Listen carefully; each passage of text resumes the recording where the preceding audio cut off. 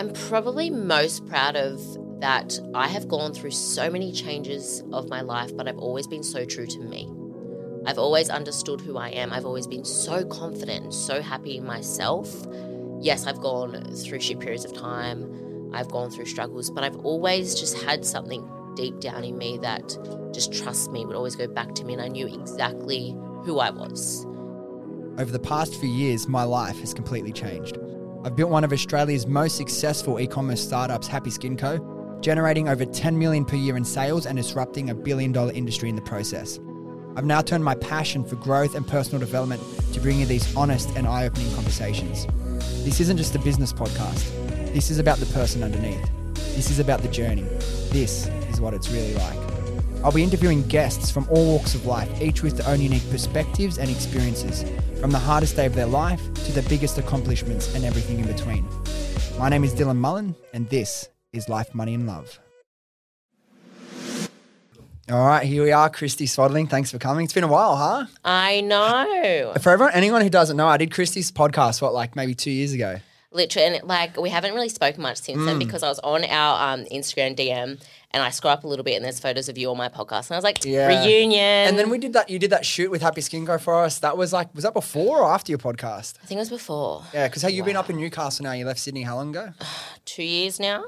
Cool. So it was 3 years ago. Because COVID, everyone loses the sense of time and what the fuck's going on. I don't know what happened when the last time I saw anyone. I saw Irma before. I'm like, have we met or have we just talked on Instagram? I don't even know. It's like I've seen you somewhere. I'm at that age where I don't even actually know how old I am. I'm like a mix between 24 or 25. I don't know. And I feel like because you moved out of home really early, right? You've been living the adult life for so long. So the first time I met you, the way you would speak and how much you knew, I didn't know you were 22 or something when I first met you. Yeah, I know, right? Really surprised by that. I want to get into things for people who don't know Christie. Obviously, you're known as a successful content creator, influencer, if you want to throw around that word. You've obviously moved into business. You've got your own podcast. The founder of is it C Active and C Sub? So they're the same company, or C Active, and we sell blends. Yeah, beautiful. The first thing I want to start with is kind of your big story and your big coming of age thing when you first started speaking about it, and I think it's perfect to unpack here because you lived a lot of your teenage years with anorexia nervosa, is that right? Yes, correct. Can you tell me a little bit about what that period of your life was like when it developed, and then you've gone on such a long healing process to not only heal yourself mentally and physically to the point that now you're even doing physical competitions, which I want to get into later, but I want to start with that because I think there's so many learnings in that story and that lesson and what you lived through and how you've been able to overcome it. 100%, and anorexia is something I wouldn't wish upon my worst enemy. And obviously everyone has their own experience with it, but how I like to go about it and kind of explain it to people and what it is it's literally a coping mechanism. So it's some form of an addiction. Yeah. And for me, my teenage life, I was going through just normal stress. Yeah. And with anorexia, the doctors do actually say there's a chemical imbalance in your brain that human actually, how they deal with things is through not eating. Yeah. And like I said, it is an addiction because it releases stimulants within your brain. And at a young age, I did obviously start to diet. And with my lack of knowledge towards nutrition and I wanted a goal of just being healthier basically. And back then, healthier was salads and not eating and running on a treadmill for hours on end and being skinny, that was kind of everywhere. Like I remember when I was a kid and you'd read magazines and it would be how to lose 20 kilos in 4 weeks. Like it was just everywhere. Yeah. And that's what I thought was healthy. I never actually thought I needed to lose weight, but apparently in order to be healthy, you had to lose weight regardless. And I actually started my first diet in year 7. I did it with a girlfriend. And something in my brain kind of made me addicted to this diet. It was kind of like a stimulant that my brain was letting out. And it's something that has taken me years to reprogram that if I'm dealing with stress, my coping mechanism was to not eat. I felt out of control in my life, but at least I was in control of not eating food. Yeah. And it's crazy because it's what a lot of eating disorders do actually stem from. But with anorexia in itself, it's a whole nother ball game in the sense where obviously you get to such a low weight where you have a chemical imbalance in your brain because there's a part of it that's shut down because your body is actually going to surviving because you're having no nourishment in your body. So my brain wasn't actually working. So it did take me a lot to actually get past that stage of getting my brain back to normal and also reprogramming my mind of what normal actually is. Because when you have gone through an addiction or a mental illness for so long, that is all you know. So it did take me so many years and stepping stones to figure out what I actually enjoyed doing again, who I was, because I fully lost that. I was controlled by this addiction. And my first step was definitely understanding what true health actually is and reprogramming my mind that health isn't about eating less and exercising more. That isn't the case. And that's all I knew. So it definitely was about reprogramming that and also learning to cope with my stress. Yeah. So when do you feel like it started? Your first diet was in year 7. So you're 13 years old. The first time you see these fad diets in magazines and lose 20 kilos in a month and all that sort of stuff. How long between your first diet, because I know you've spoken about it quite a bit and I want to unpack that later, you have an addictive personality. So how long did it take for that diet to take over your mind? Like you said, it started to control you and develop into the eating condition. Well, as soon as I kind of started the diet, my friend actually noticed I was a lot more addictive and controlling than she was. She'd be a bit more loose about it. So even at the early stages, I was more addicted to it because it kind of gave me a sense of purpose. So I really enjoyed that. So I didn't have much purpose as a child, but I found that this gave me, purpose. When you're young, you have no idea what you're doing. You have no idea what you enjoy. And I really found enjoyment of sticking to something. Yeah. And when I started that diet, I basically never stopped dieting until I was 18. Yeah. So that's how long it went for. And probably that first year, that after that year is when things kind of got a bit more intense, and that's when I actually got diagnosed with an eating disorder by a doctor after a year of that diet. And, it can be really hard because, like I said back then, you don't know if that person's been healthy or if they have an eating disorder. Yeah. And it can be very misleading, and it wasn't until I was showing signs mentally and I would cry and break down all of a sudden because I wasn't eating enough and I was stressed if I wasn't being able to exercise. It wasn't until others around me noticed where I then was like, okay, I actually have something wrong with me. And while you're experiencing this, is it like you have depression at the same time? Is that how it feels? Is it connected to that as well? Does they feed off each other or? I definitely would say that. Like I definitely developed depression later on through anorexia in the sense where you have no happiness because when you have anorexia, there is no such thing as happiness because your body isn't releasing that hormone because it can't release anything. I didn't have really any hormones. I didn't have my period. I lost all of that because my body was literally going to surviving. So the happy endorphin literally could not be produced by my body. So I definitely developed that later on. In my early stages, not so much because I was kind of like blinded in a sense because that's why a lot of girls definitely do develop eating disorders because they get this little stimulants of happiness because, I'm doing something right. Yeah. I'm sticking to this diet. I'm getting skinnier. I'm feeling great. But it's not true. Like it's literally just how you feel in that moment. And all these things are hid in your mind and in your relationships. I would constantly fight with my partner because I was constantly irritated. I would fight with my family if I couldn't get to the gym. So it was kind of like all these feelings were hid because I had all these sparkly things that I wanted to achieve and they were in front of me. It definitely did later on, but it was something that I know happened straight up, but I wasn't as aware of it. Yeah.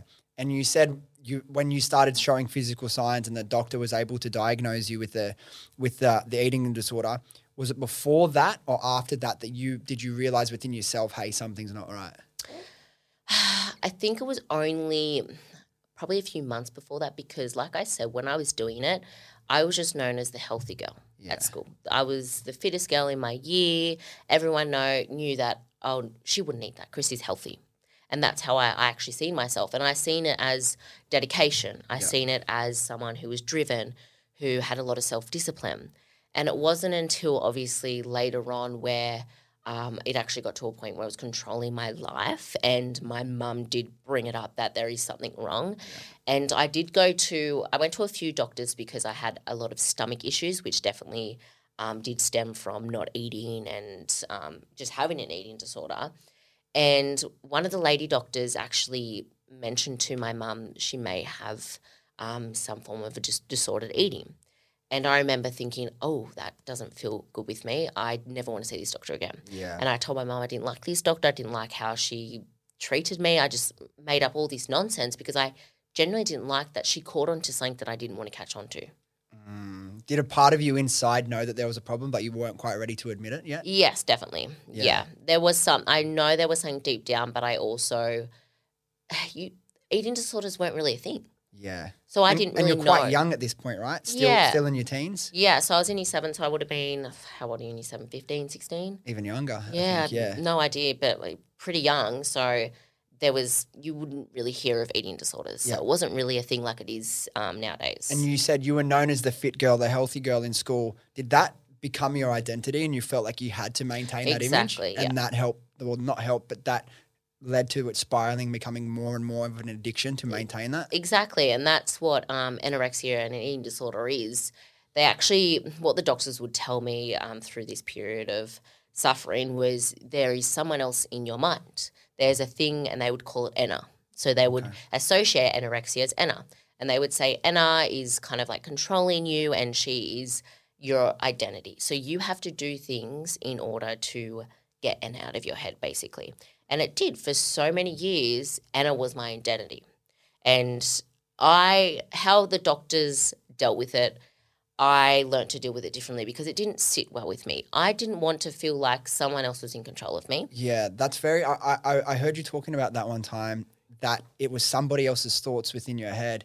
And you said, no, I didn't feel good about that. And to me, that's a very strange thought. I feel like that is taking the power away from you more than empowering you to do something about it. Exactly. How did you overcome that? Did you just reject that thought straight away, or did you entertain trying to think that there's someone else in your head controlling you? I'm lucky because my dad, he's actually really into personal development. Yeah. So he handed me a few books to kind of become more aware of the mind and the brain. Yeah. And at a young age, I had really no idea about that. And I started to read more. I remember my first one that really resonated with me was The Power of Now and The Power of the Present Moment. And from that book, I started to kind of venture onto more and just becoming more aware that time and my brain and my thoughts were kind of everything in my life. And with The Power of Now, what it was kind of making me acknowledge was the more I would feed into certain thoughts, the more it would grow. Yeah. So I kind of, in The Power of Now, there's this quote about the ego, and the more that you feed the ego in yourself, the more it grows. So I really associated the ego as my negative thoughts and my eating disorder. So the more I gave into that, the more not Anna would grow, but them thoughts, them actions, the more that habit would grow. And that's what I slowly kind of reprogram myself of thinking was Anna is not another person. It's just my habits. Yeah. And I have to learn to create better habits. Because you are not your thoughts, right? Exactly. It's very interesting. I've heard that quote many times. It's a very interesting thing. The first time you hear that, you are not your thoughts, it's kind of hard to fully grasp and understand. But you are not your thoughts. What did that mean to you at that time? I cried because it was so amazing, because I was like, oh, what I'm thinking, I can actually beat that. Yeah. Well, you can actually control it as well. Yeah, exactly. And at that time, I knew my thoughts fully were in control of me. They were 100% in control of me, but that's because I allowed it. And because it happened unconsciously for so long, I created these addictions, I created these thoughts, and I couldn't go against that. And it wasn't until I started to go against that where they started to shrink and shrink and shrink. So this healing journey, did it start with this personal development, these books, to start rewiring the pathways in your brain to a more healthier way of viewing it, or was it something physical that kicked off the healing journey? It definitely would have been personal development at the start, because in order to get healthy physically, I need to get healthy mentally. Yeah. And obviously it is a journey, and later on I did find things like weight training. I found my own little goals that I have with food, with nutrition, with building muscle, with nourishing my body. But it did essentially start with personal development, because I need to change my mind. And the main thing that I did change is what I was actually taught about anorexia. I learned that there wasn't a voice in my head, and I was not born with this. It was created over time through habit, through thoughts, through action. The more I would feed into something, the more it would grow. And I just learned that in order to get better, I had to go against what I knew and reprogram my mind, and also not feed the negative thoughts. What, for someone out there who might be young and they might be starting to potentially go down this path, what are some of the things to look out for? You said you know that this was created through different patterns and thoughts. Looking back, are you able to identify any of those things that you think contributed to this? Like, was it a certain way you responded to something at school, or what signs are there for people to look out for? Like what stemmed my eating disorder, or what? Yeah, you know how you said it was some patterns and behaviors and Yes. things you've done. Obviously, like, you're still young, your brain's developing at such a fast age. Those things that you can do change the way you view the entire world, particularly at that age. Was there anything that stood out as, hey, I think this contributed to it? Yeah, it's really hard. Like for me, like I said, it was a coping mechanism for stress, and I took a diet and I just kind of took it way too hard, kind of thing.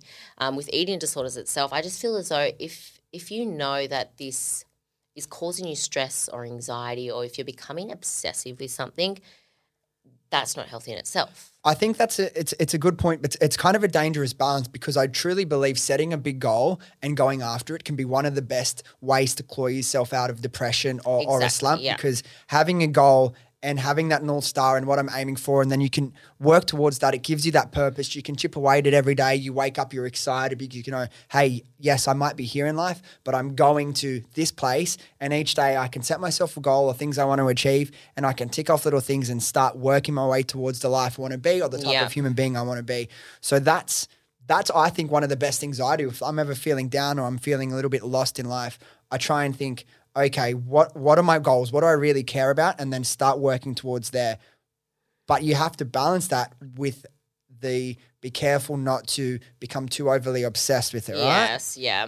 And like, look, you can definitely be so obsessed. Like, being obsessed with just feeling good is great. Like, there is definitely obsessions that you can have that actually do wonders. Yeah. And, you know, like, I'm definitely someone who believes in balance, but if you have a certain goal and you want to lose a bit of balance in one area to excel in that area, that's fine too. Yeah. It's just about knowing what is going to serve you value, what actually is not going to serve your addiction. Because finding your balance was a big part of your healing journey, right? Mm-hmm. Talk to me about how you found your balance and why that's so important. Well, for me to find my balance, I had to go completely out of balance in order to find that, because I was someone who I was at one end of the scale. So in order for me to find a balance, I had to kind of get back to another end of the scale. And, you know, for people, for them to be healthy, they would go for runs, go to the gym, start, you know, all these new diets. For me, I had to actually learn the complete opposite. I had to learn to have burgers, have Maccas, stop going to the gym. Yeah.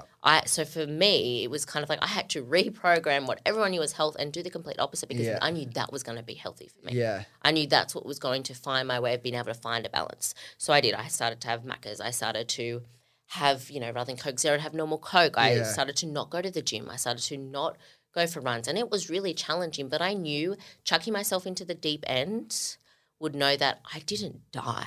Yeah, I was fine. You need to push yourself to that place so you can know that you're not going to break, right?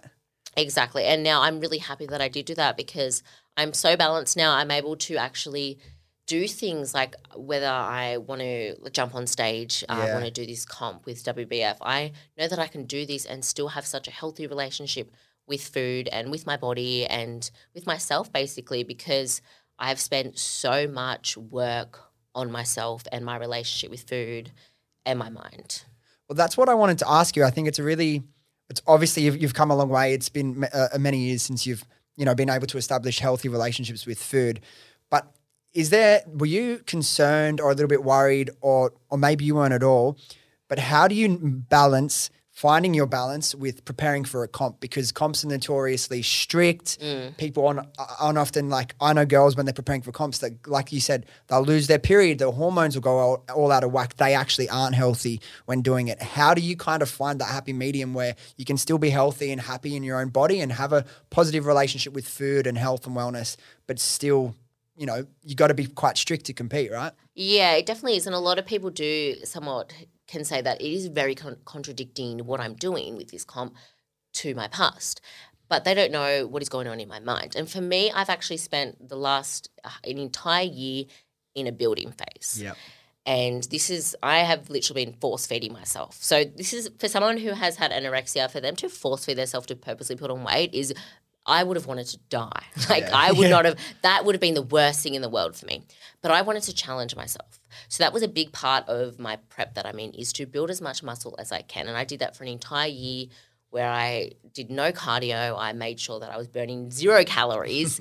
I was force feeding myself. I was eating so much food, more than the normal person, and especially some of my body size. So for me, it was a challenge mentally, because I was doing things that not normal people do. Yeah. I was pushing past that point.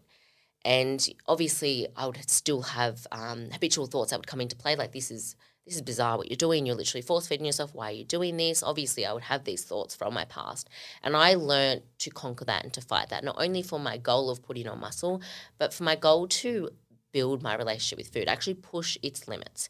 And this has been an amazing healing journey for me. And this is probably the best my relationship has been with food, because I have pushed my limits. I've purposely put on weight. I've done these things because I wanted to. Yeah. And knowing that all I have to do is want something, my whole mindset changes. What I'm doing is right because I want it. Yep. And that's something that I've learned through this journey, is putting on weight can be really scary for women, but as soon as you want it, it's kind of like you don't doubt yourself anymore. Yeah. Because you already said that you wanted it, so why are you doubting yourself? You've got no need to. And for me to do that has been such an amazing journey, and I know deep down that it was the best journey I've ever done, and it actually helped me regain my period from losing it. Yeah. So for me, in my own comp prep, I've actually regained it from losing it with an eating disorder. And obviously, after you build, you are meant to kind of shred fat, go on a diet, but nothing is extreme to the point. Like, for me, my body type, it takes me not much at all to lose weight. It's not like I'm going to be excessive cardio or anything like that. It is still, you're still trying to maintain muscle. So it's not done in a stupidly unhealthy way where you're not eating. Obviously, everything is timed well. You're still having enough protein, but it is an extreme. It definitely is. And you have to be mentally ready for it. And as well with cutting, you have to be doing it in a short amount of time so it doesn't affect anything. And obviously with my coach that I'm working with, she's amazing. She is all about your mental health first. Yeah. And that's something that we always communicate about. And she knows my journey. She knows my relationship with food.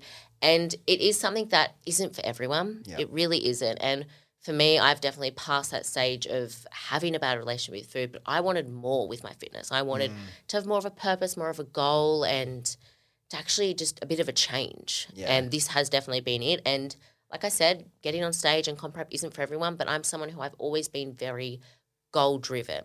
And this is something that, like I said, it's pushed my limits to something that I would have never wanted to do in the past. So it's pushed my limits and it's pushed my fear, and it's made me a better person. But you have now experienced all sorts of extremes in terms of food. You know you can cut, you know you can bulk, you know you can have a healthy relationship, you know you can be balanced, you know you can eat hamburgers and pizza and stuff like that if you want to. So if anything, you're probably better off placed after this. You've been able to experience all different types of relationships, and I wouldn't say diets, but relationships with food, and know that, hey, you can return to Christie and choose where you want to go next with this. Yeah, that's so right. So right. What do you think from your journey that you've gone on? What do you think, what moment or what achievement are you most proud of?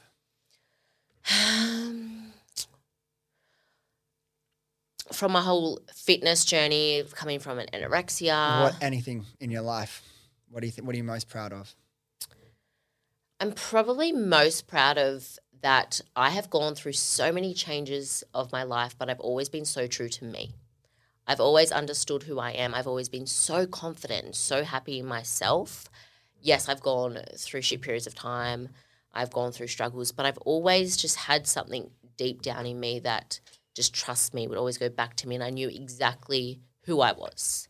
I've moved so many times. I've gone in and out of different friendships, but I've never lost Christie. And I do feel as though because I lost myself for so many years to an illness, finding who I truly was so important to me, and making sure that I stuck to that Christie. Yeah. Has just, and being able to do that as well just feels so powerful. And now because you went through that experience of losing control of yourself, you'll never do that again, right? Oh, honestly, my number one fear in life, like this is, like even, you know, when you include stimulants or drugs or anything like that, you know how you feel that little bit out of control? Yeah. It is my number one fear. Yeah. Number one fear is just losing control of yourself. Like I'm someone who, don't get me wrong, I love a good wine, but getting too wasted or, you know, going to a festival and getting on drugs, they are my number one fear because I'm not me anymore. I'm this other person who is out of control. I don't know what I'm going to do.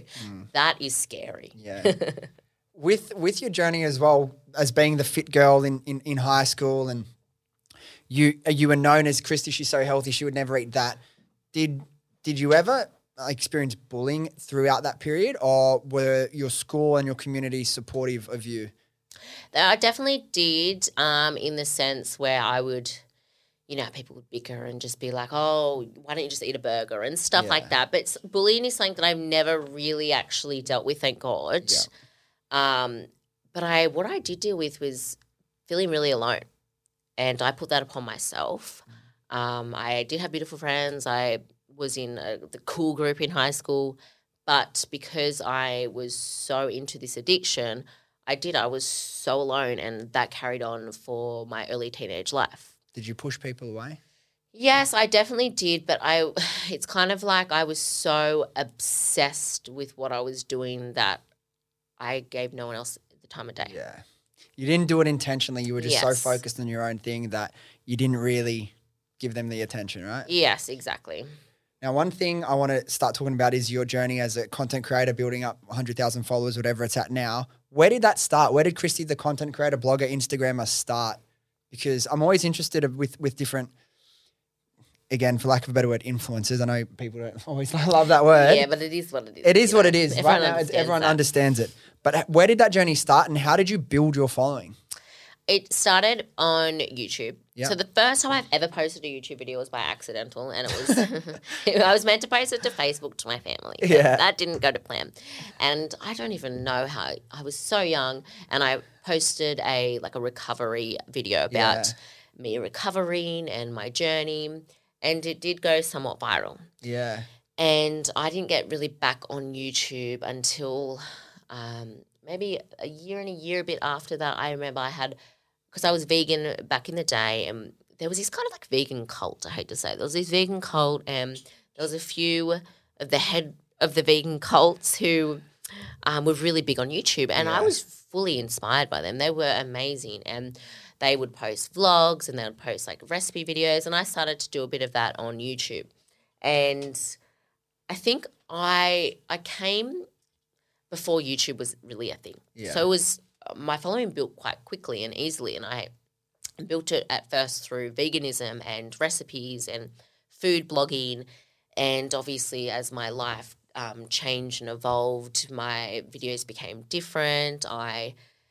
Through that entire time, I would share everything, though. I went through veganism, then I went through my irritable bowel syndrome struggles, and then I got out of veganism in order to cure my irritable bowel struggles, and that was just obviously from I've deprived myself from food for so long, so my way of recovery was to have no limits and no restrictions. So getting out of veganism was one of that.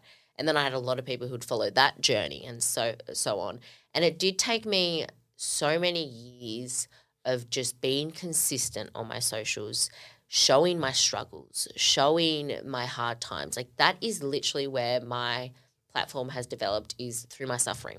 Because people have started to do that more in the last couple of years, but not 5, 6, 7, 8, whenever you started years ago, right? Yeah. And like I said, my goal was never to get big. My goal was to share my story. Yeah. And with that came people who wanted to learn more. And even to this day, when people ask me, how do I become an influencer? How do I become big on Instagram? How do I get followers? And I said, you need to be asking yourself, how do I serve people with value? Yes. Not how do I get followers? Because it's not, you can't just get followers. You have to focus on the following you do have, serve them value, and create good quality content and focus on that. You have to focus on these different things rather than gaining followers. Exactly. And that's where 90% of people go wrong. They think about themselves and how I can grow so quickly. Yeah. You will grow and you can start to think about that eventually. But the first and foremost thing is you need to be providing value and your content needs to be really good.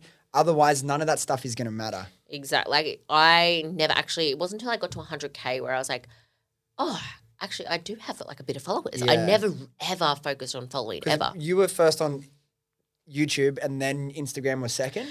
I think so. Honestly, I remember it was back when I swear to God, Instagram just became a thing. Like you were still using Facebook. Like when I first started, it was Instagram was, you didn't have stories. Like you didn't have any of that. So I think I had an Instagram account. I'm not too sure, but my main platform was YouTube. Yes. You just mentioned IBS. It's really common, right? Talk to me about your experience with healing your gut and overcoming irritable bowel syndrome, because I know a lot of people have it and a lot of people struggle to find a solution. Yes, it is. It's a very complex syndrome in the sense where you have stomach issues and you go to the doctor and they don't really know what IBS is. You just have issues, so they're going to say it's irritable bowel syndrome. They label it as that. Okay. Yep. So what irritable bowel syndrome is you have a damaged gut. It could be loads of other things, but majority of the people who get diagnosed with IBS, it's because they have a damaged gut. And it can be hard in the sense where the doctors will give you a diet that is very, very, very limited. Okay. And they will say, okay, these are the foods that you have and these are the foods that you can't have. You go from there. But what they don't really go across with you is you have a damaged gut, so you need to obviously stop having food that are going to flare it up, but then you need to learn to build your gut back up. It's like an immune system. It was damaged, so you need to build it up. And through doing that, you need to expose it to all food groups. Yeah. To learn to, if you know that you are intolerant to like broccoli, for an example, which I was, you need to learn to slowly reincorporate that food back. And like I said, it's exactly like an immune system and it's doing it over a process of time. So you have to experience these little flare-ups little bit by little bit to be able to build it back to the place where it can handle. Exactly. Okay. And I completely understand why the FODMAP is the first thing that doctors or nutritionists will give someone with irritable bowel syndrome. It's because it helps you to get to a point where your gut isn't inflamed and it isn't as irritated. So then you can work on healing it. So what's the FODMAP? So the FODMAP is an IBS diet in a sense. It's not really a diet. It's foods you can have and foods you can avoid. What sort of foods do they tell you to avoid?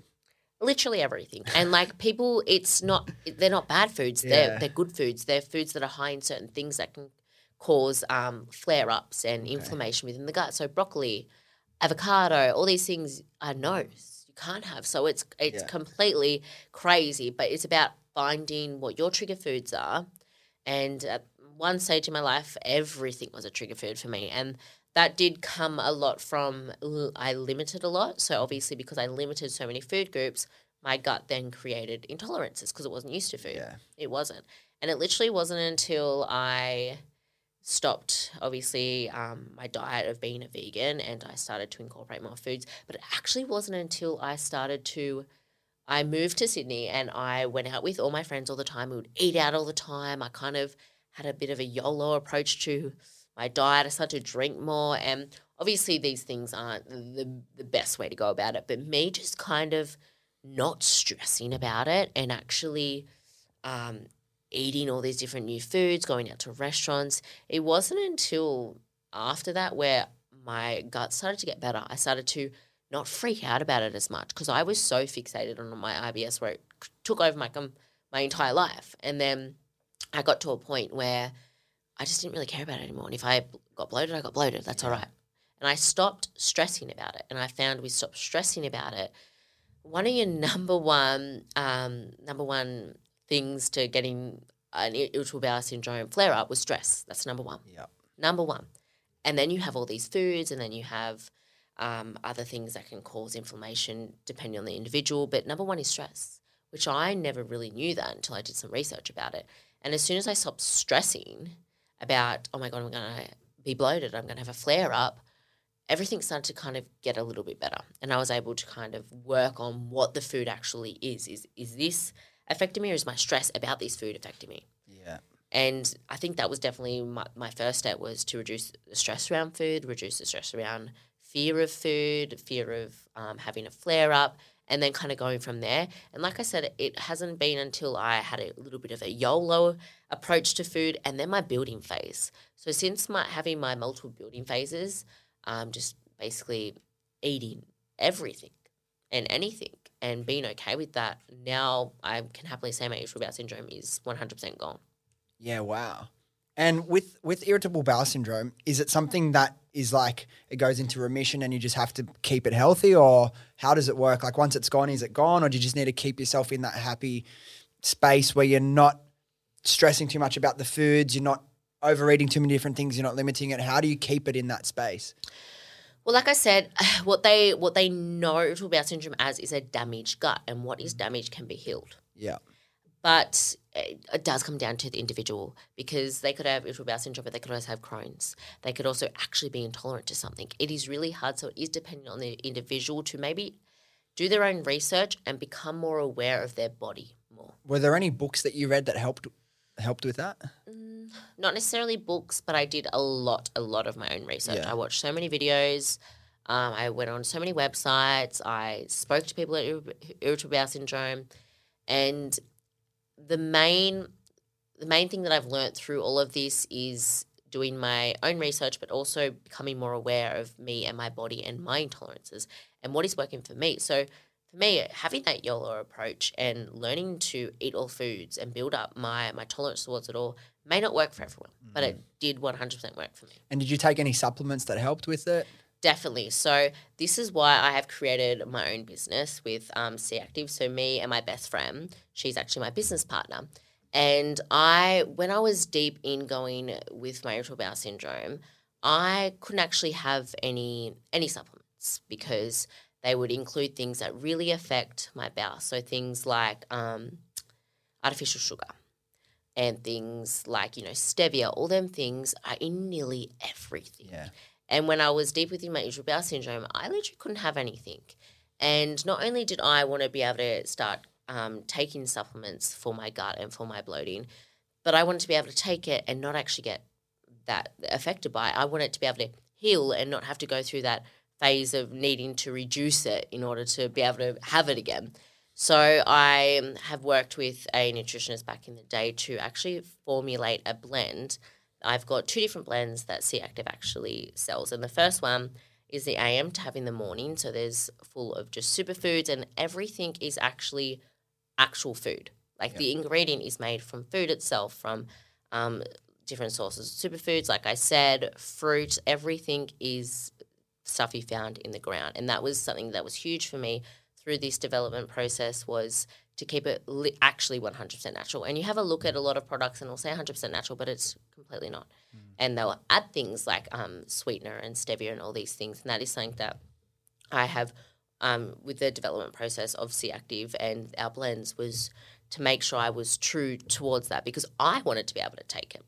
Yeah. And then we've got our nighttime blend, which is PM, which is something that I have been having every single night for years. And I wanted something that if I ever did get bloated or did have a flare-up, something would actually help me during that time, rather than having to actually deal with the pain. So this one is a warm drink, and this is something that you get told to have quite a fair bit if you are someone who you're struggling with bloating or you have any digestive issues, and this is going to actually settle the gut. Yep. And also, when you do have stomach issues, you have a lot of bowel issues. So your toilet movements are all over the shop. And this is something that I deeply struggle with as well through my irritable bowel syndrome.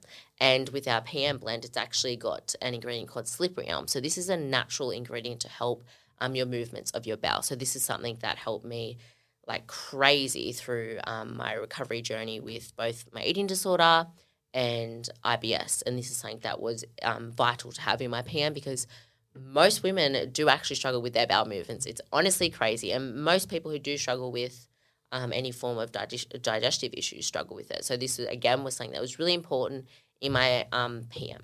Do you find that girls they avoid talking about this, even though it's such a real issue as well?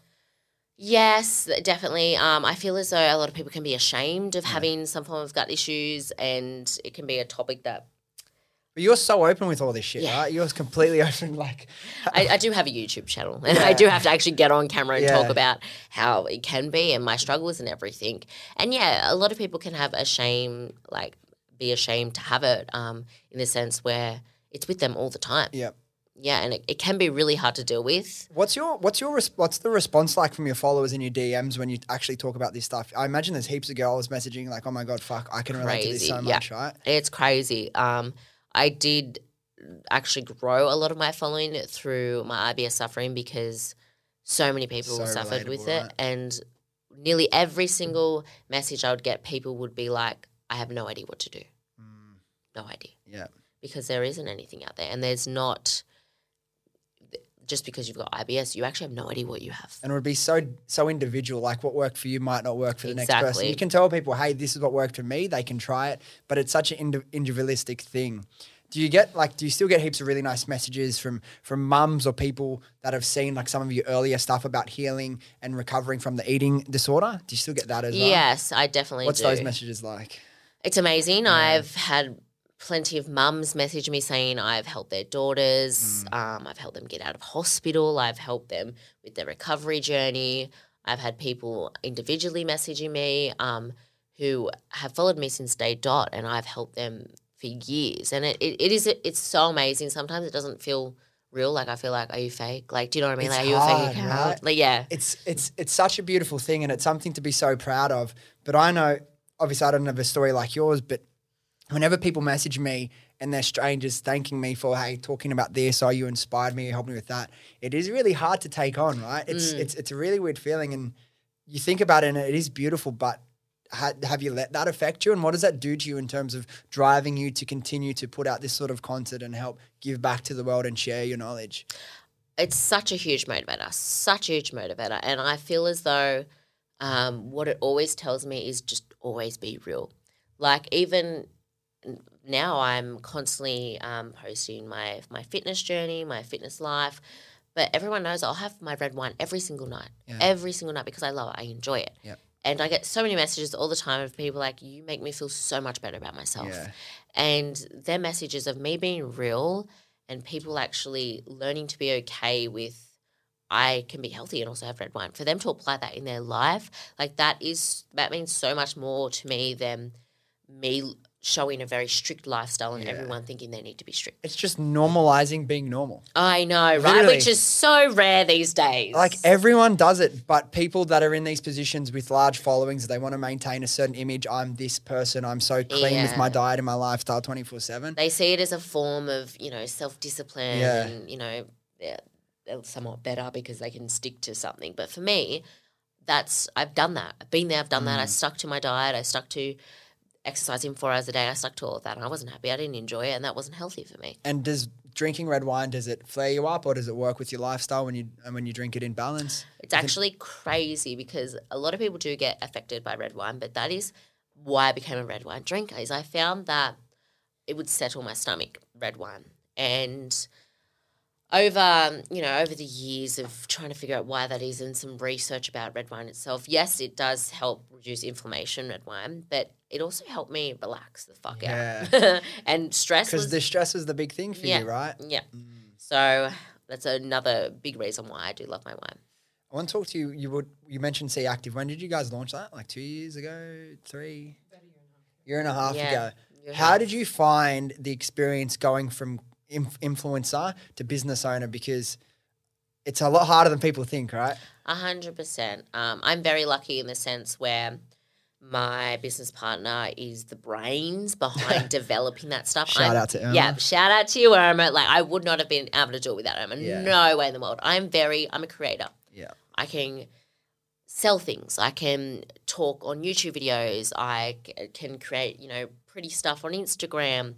But when it comes down to things like accountants and taxes and anything in between, Irma, I need you. Yeah. No idea. My brain is not wired like that. Through school, I was someone who I excelled in sport. I excelled in art. I failed in maths. I failed in anything else because I did not want to learn that because I wanted to go all out in areas I felt passionate about. And look, I'm not saying that was definitely the right thing to do because I wish I learned more and knew more about taxes and business. Well, they don't teach you that actual shit you need to know in school anyway. No, but Irma, she knows. So that's all I have. What lessons have you learned from starting a business? Many. And I've actually, like I said, I'm very, very glad that I did have Irma because she has done everything right. And I have had in my own business with Christie Swadling. So I'm actually registered. Christie Swadling is registered as a company. So it is a business.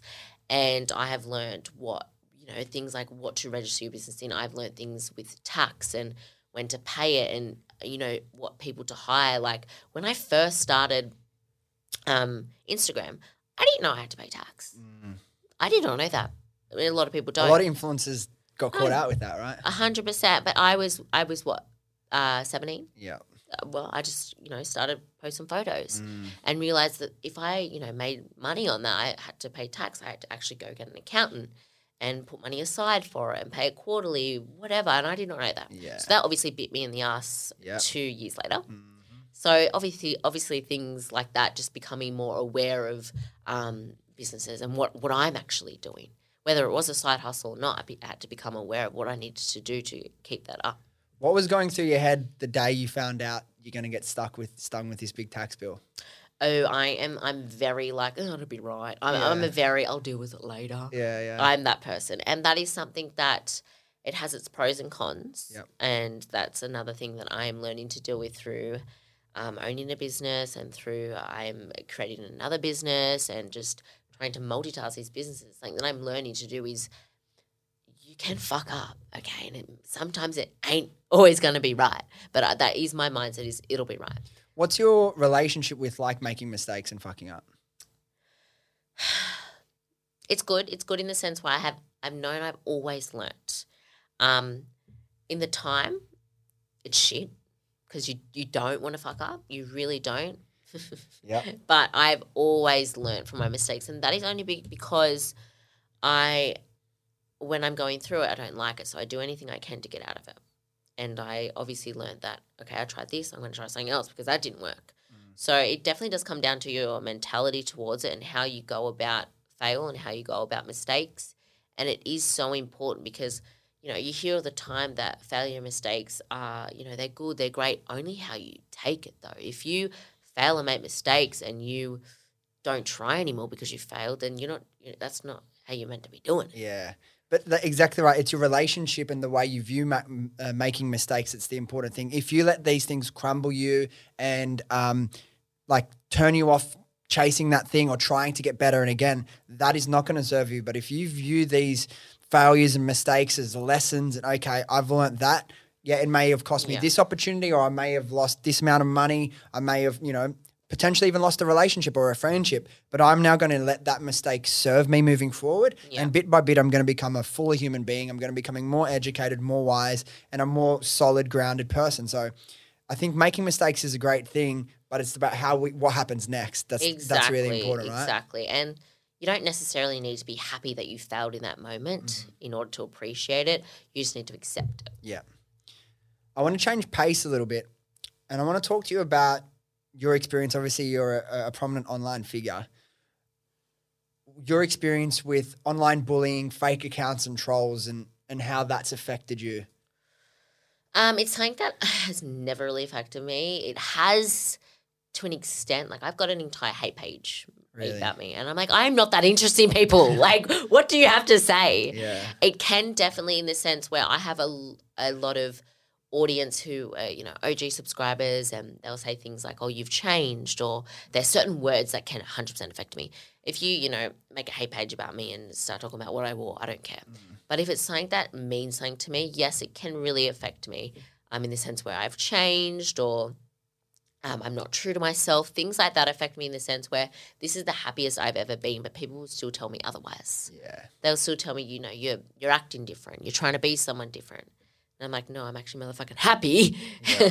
Why are you telling me otherwise? What do you think makes people act out online like that to create these fake pages to try and They think they have a right because, you post your life everywhere and they have something to say. And look, I get it. Like, I get it. And, you're bored, you feel invested into that person's life because they've shared it. I do get it. And it just really comes down to acknowledging that no one would be saying stuff about someone who's homeless or just on the side of the street. If they're saying something about you, it means you're doing something right. Yeah. I say this saying all the time. It's so true. I've never met a hater doing better than me. Yes. Yeah. It's like, but even if someone is doing better than you, you should use them as inspiration, not to make yourself feel worse. Like, congratulate them, like, on that. Like, go along and use that to inspire you to improve your life. I really think a good thing that should happen, I don't know if it's going to be possible. Obviously, Elon's talking about trying with Twitter. Like, if you have a social media account, whether it's a business or a personal, you should have to put your ID, upload or do some sort of a verification securely, of course. Because it's shit, man. Like, I hate bullying and, like, yeah, you're lucky you said it hasn't affected you too much, but the amount of probably kids that go through mental health issues and commit suicide weekly, daily because of online bullying, it's so sad. And I'm lucky. I never really experienced bullying too much. I never bullied, but it's just so common. And it's like, yeah, I've seen, I think we might have spoken about it before, and I'm glad to hear that for you it hasn't like really affected you in a negative way. Does it affect? Like, has your mum ever been affected? Has she ever seen anything and it's been like, Christie, what the fuck's this? Or 100%.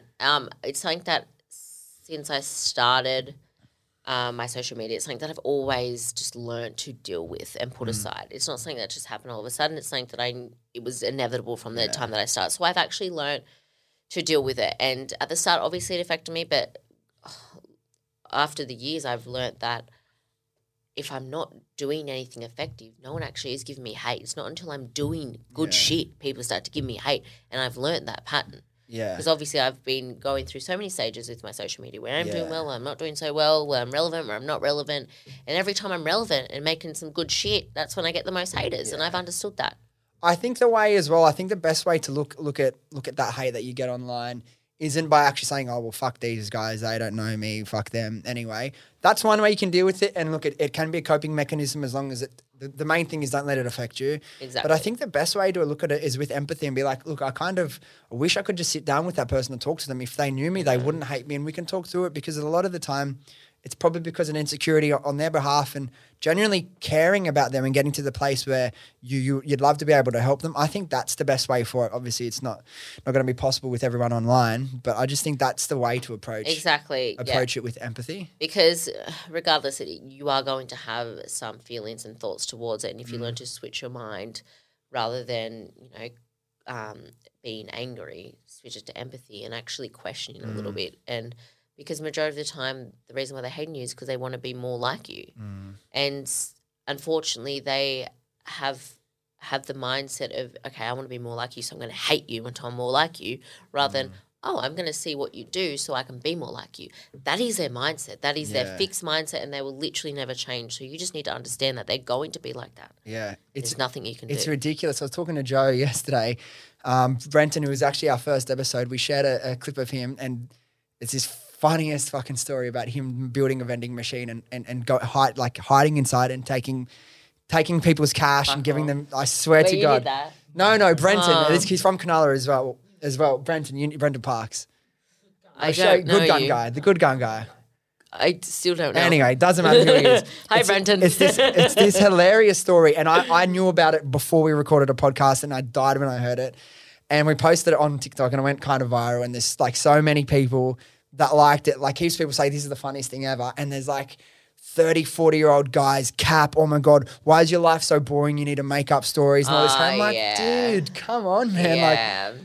As soon as anything, as like my partner, something went viral on his TikTok, and he's quite a good-looking man, and he posted something with like a filter on, and it did go viral, went crazy, but then there was all these older men who were just slamming at him, like calling him all these names, and I was just like, isn't that funny that it's just people around your age group that get jealous? Yeah. But I don't even want to approach it in an argumentative way and talk badly about like people that think like that. I genuinely feel like, dude, I would love to be able to help you get out of that. You know what I mean? But seriously, it's just Anyway, Joel, how long you been with Joel? You're engaged now, right? Yes. How long's that been going? Well, we've been together for 2.5 years, I think, almost 3, and he engaged engaged. He engaged me October last year. And how is, obviously you're talking about you didn't plan to be a stepmom, but that's kind of just been dropped in your lap. And how's that experience going for you? Definitely been a challenge. Yeah. 100%. Every child, it's a challenge, and you change your entire life. Yeah. And he is basically in my full-time care. Joel does work a lot, so I've definitely had to do a lot of changing when it comes down to my lifestyle, when it comes down to my work times, and also being a stepmom and a real mom and all of a parent in general. You have to understand that you can't put yourself first anymore. It's not how it goes. And naturally, especially as a woman, you naturally just do that. And it did take me some time to also just learn to be a mum, like learn to not forget sunscreen, like just things like that. And because this kid was already 9 years old when I got into the picture, there was a lot of learning I had to do about being a parent. Like I didn't get to learn with my partner about how to build up this baby. I had here's an 11-year-old child and learn to keep him alive. How was the adjustment period? How long did that take? Yes, it took years in the sense where Caden had a lot of attachment towards his dad, and he had to kind of be okay with someone else coming into the picture. And there was a lot of things, obviously, we did have to deal with. He always loved me, always accepted me, but there was a lot of changing we had to do. And Joel, he's very much he's always acted kind of like a weekend dad, and he'll give his son everything in the world. And we've learned, obviously, having a family, there needs to be certain things put into place so kids learn. You can't give a child everything and expect they're going to be well behaved. So there's a lot of things that we needed to learn as a couple. There's a lot of things that men can't do without women, and there's a lot of things that women can't do without men. And together we were able to apply that and to build a relationship and a family from that. Did you have to play bad cop a little bit too much at the start? I am the bad cop. I still am the bad cop, correct. Caden is my stepson. He loves me for that because I've brought structure, I've brought routine, which kids need. Yeah. Kids need that. They thrive off that. And he's understood that I bring that. And he's also understood that I will never apply discipline if it's not necessary. I apply discipline when needed and in order to better him as a child. So where are you taking life now? What does like your dream life look like? Right now, I'm definitely hustling in a sense. I've got my businesses that I'm working on. I've got another business that I'm invested in. And I'm wanting to just I'm not wanting to obviously be an influencer forever. I'm wanting to have something more of a purpose. I always want to stay connected to my audience. I'm connected with my YouTube channel, but I want to be doing that through investments and businesses and obviously documenting my journey along the way. So throughout this time, I have been doing a lot of side work with my businesses and just growing from there. And obviously I want to be setting myself up so I can build my family and have more time for my family. Right now has been really stressful because I have been raising Caden, but I haven't had that much time because I'm building these businesses. But I want to be at a point where I can build these businesses to the point where I can have time. So that is my main goal right now, is building myself up so then I can live a happy life, but also a life with time and no stress. And if we had to leave it at one last thing, and I said, Christie, to everyone that's listening, what is your message? What would you say? Confidence is everything. You create that through your thoughts toward yourself, but sometimes you need to fake it till you make it. And it's everything. And how do you feel within yourself now? You said you're the happiest you've ever been. Good. I feel really good. I'm like every other human though. I obviously being an influencer, you tend to post your highlights, but we all go through struggles. We all go through our hard times. We all go through self-doubt. That is normal. But it just comes down to constantly making action and working on beating that and being the best version of yourself and trusting yourself. What do you do to make sure you're managing your mental health now? What are your practices that keeps you in check, keeps you feeling good? Doing things that I love and also opening up, like talking to my best friends, and like I said, doing things that I love and getting myself into routine. Routine is everything. Like I'm a sucker for a good morning routine. Yep. And it's something that I rely on deeply. What is your morning routine? Right now it's get up, have a coffee straight away. Like literally as soon as I wake up, that is the first thing I do, and it has been for years. I'll have a coffee, and I'll actually get up earlier before Caden and I get Caden ready for school. I'll get up earlier so I can have at least 5 minutes to myself. whether that's read or whether that's just to sit in quiet before the chaos starts. Because I'm someone, as soon as I wake up, I do not sit down until I go to bed. Yeah. So I like to just literally have 5 minutes of peace. And obviously I'll get him ready for school, and after about an hour I'll either go for a walk or I'll start with my work.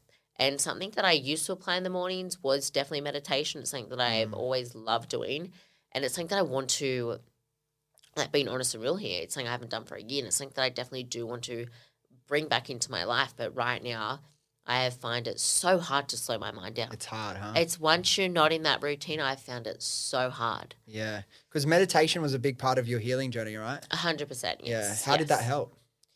Learned to that if no matter how you're feeling, you can actually just sit in your head and everything's okay. And because my head was my number one fear, I was my fear. My thoughts were my fear, and I learned that I can actually just sit, and I'm not dying. My head's not killing me. My thoughts are just thoughts. Like, I actually learned to just deal with that, and I would have a lot of panic attacks through meditation, and I would cry a lot in meditation because my thoughts were so mean, they were so cruel, they were horrible to me. But after meditation, I just was like, oh, they actually did nothing to me though. Like, I would learn to breathe. I learned to sit with it, and learning to sit with your thoughts is so going to serve you so much more value than pushing them away. At your worst, what was it like for you to sit alone with your thoughts and no one else? Oh my God, it was my number one fear in life. Like, it was my number one fear. I remember it would come around to like 3 p.m. in the afternoons, and that's when I would need to make sure I was with someone. I became very needy and dependent on other humans and my friends, my boyfriend, because I hated being alone. It was my number one fear. And when I first applied it, like I said, I spent hours bawling my eyes out. All I was doing was sitting fucking alone, and I was bawling my eyes out. But that's how much pain I was in. And when you are someone who struggle to be alone, that is when you need it most. And unfortunately, that's probably why I don't meditate, because all I want is my alone time. At this moment in time, all I want is my alone time. And I don't apply it because I find as humans, we think we only apply meditation when things are getting tough. And it is a tool for that, but it's also a tool to apply at every stage in life to excel at any stage in life. It's hard for me. I can relate to that as well. For me, I do meditate quite a bit, not every day like I used to, because for me, I'm such a big thinker. I have so much going on as well. I wake up every day, and I do have a morning routine, and a type of meditation is included in that. But my meditations that feel a lot better for me and work in more alignment with myself and my goals and what I enjoy doing is, rather than sitting there and clearing my thoughts and trying to meditate the more traditional way, I do 15 to 30 minute visualization exercises.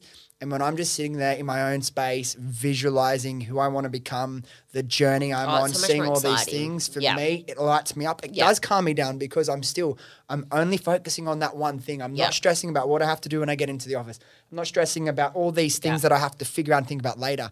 I'm in there, but at the same time, I'm meditating because my mind and my soul is centered on one thing, but I'm also getting the value of, I'm inspiring myself, I'm connecting myself, seeing myself doing all these things, and then the law of attraction is coming in and working with it. So finding that worked really well for me. So it doesn't just have to be meditating. When people think of meditating, they try and sit down. I can't do it. Try other different types of meditation to find something that works with you. I have a lot of friends that journaling has worked really well for. For me, I've tried it many times. Journaling hasn't worked for me because it just doesn't work. I feel like I'm writing things down. I feel like it's fake when I'm writing it down. I feel like I love processing things in my head and thinking them through and experiencing them and then letting them go. If I try and write them down, it doesn't work for me. But a lot of people, journaling is an amazing tool. Yeah. Do you journal? Have you journaled throughout your process? Yes, I have. I actually have 3 full journals of my recovery journey. Wow. Have never journaled since though. Yeah. It's something that really deeply helped me understand my thoughts, understand my responses to my thoughts. It's something that definitely did. Now the only way that I've been really applying meditation is actually whilst I'm walking, I'll put headphones in and I'll put some like actual meditation music on. And I love that because I'm someone who slowing down's hard for me because I'm constantly on the go, and I feel as though I can get a lot more out of it when I'm actually doing something but inside my head. And there is no wrong or right way to feel good and to apply meditation. I feel as though once you strip the rules away from it, you're probably more inclined to actually apply it because you're making it work for your life. When you were journaling, I was just thinking about it, as I said, and I feel like, why did it feel so uncomfortable for me to write this shit down? Like, I feel like, am I judging my own words that I'm saying? Because it doesn't feel right for me to write those down. Did you ever judge yourself while you're journaling and you had to work through that, or what was it for you? Not necessarily judge myself. I remember thinking, oh my God, if anyone fucking reads this, I will be so embarrassed. I'm literally talking to myself. Yeah. But again, I think as a woman, that is so natural to, get emotional, have our journals, have our diaries. So it's completely normal for me. I think the question is, why doesn't it feel normal for you? Yeah, I don't know. I was just thinking about it as you were speaking, trying to work it out for myself. I don't know. I'm not concerned. Maybe that's not a tool for me. As long as I can process things in my own way, I think that's fine. But I'm actually going to think about that. Casually choking here. I'm dying. Cool. Well, that's a good time to wrap it up, I think. Who knows how long this will last? Before you cough a lung up. Lastly, where can everyone find you and see Active if they want to look into it more? Because there's a lot of information. Hang on. Okay, I'm back. She's back. Thank you. So my Instagram handle, it is Christie Swadling. And then we've got See Active. And my handle is the same on TikTok, Instagram, and YouTube. Cool. We did it. We finally did it. Thanks, Christie. I appreciate you coming in. All right, there we go. Thank you so much for listening. If you enjoyed this episode, could you please do me a quick favor and hit the follow or subscribe button? I honestly appreciate it more than you know. Thanks again, and I'll see you next time.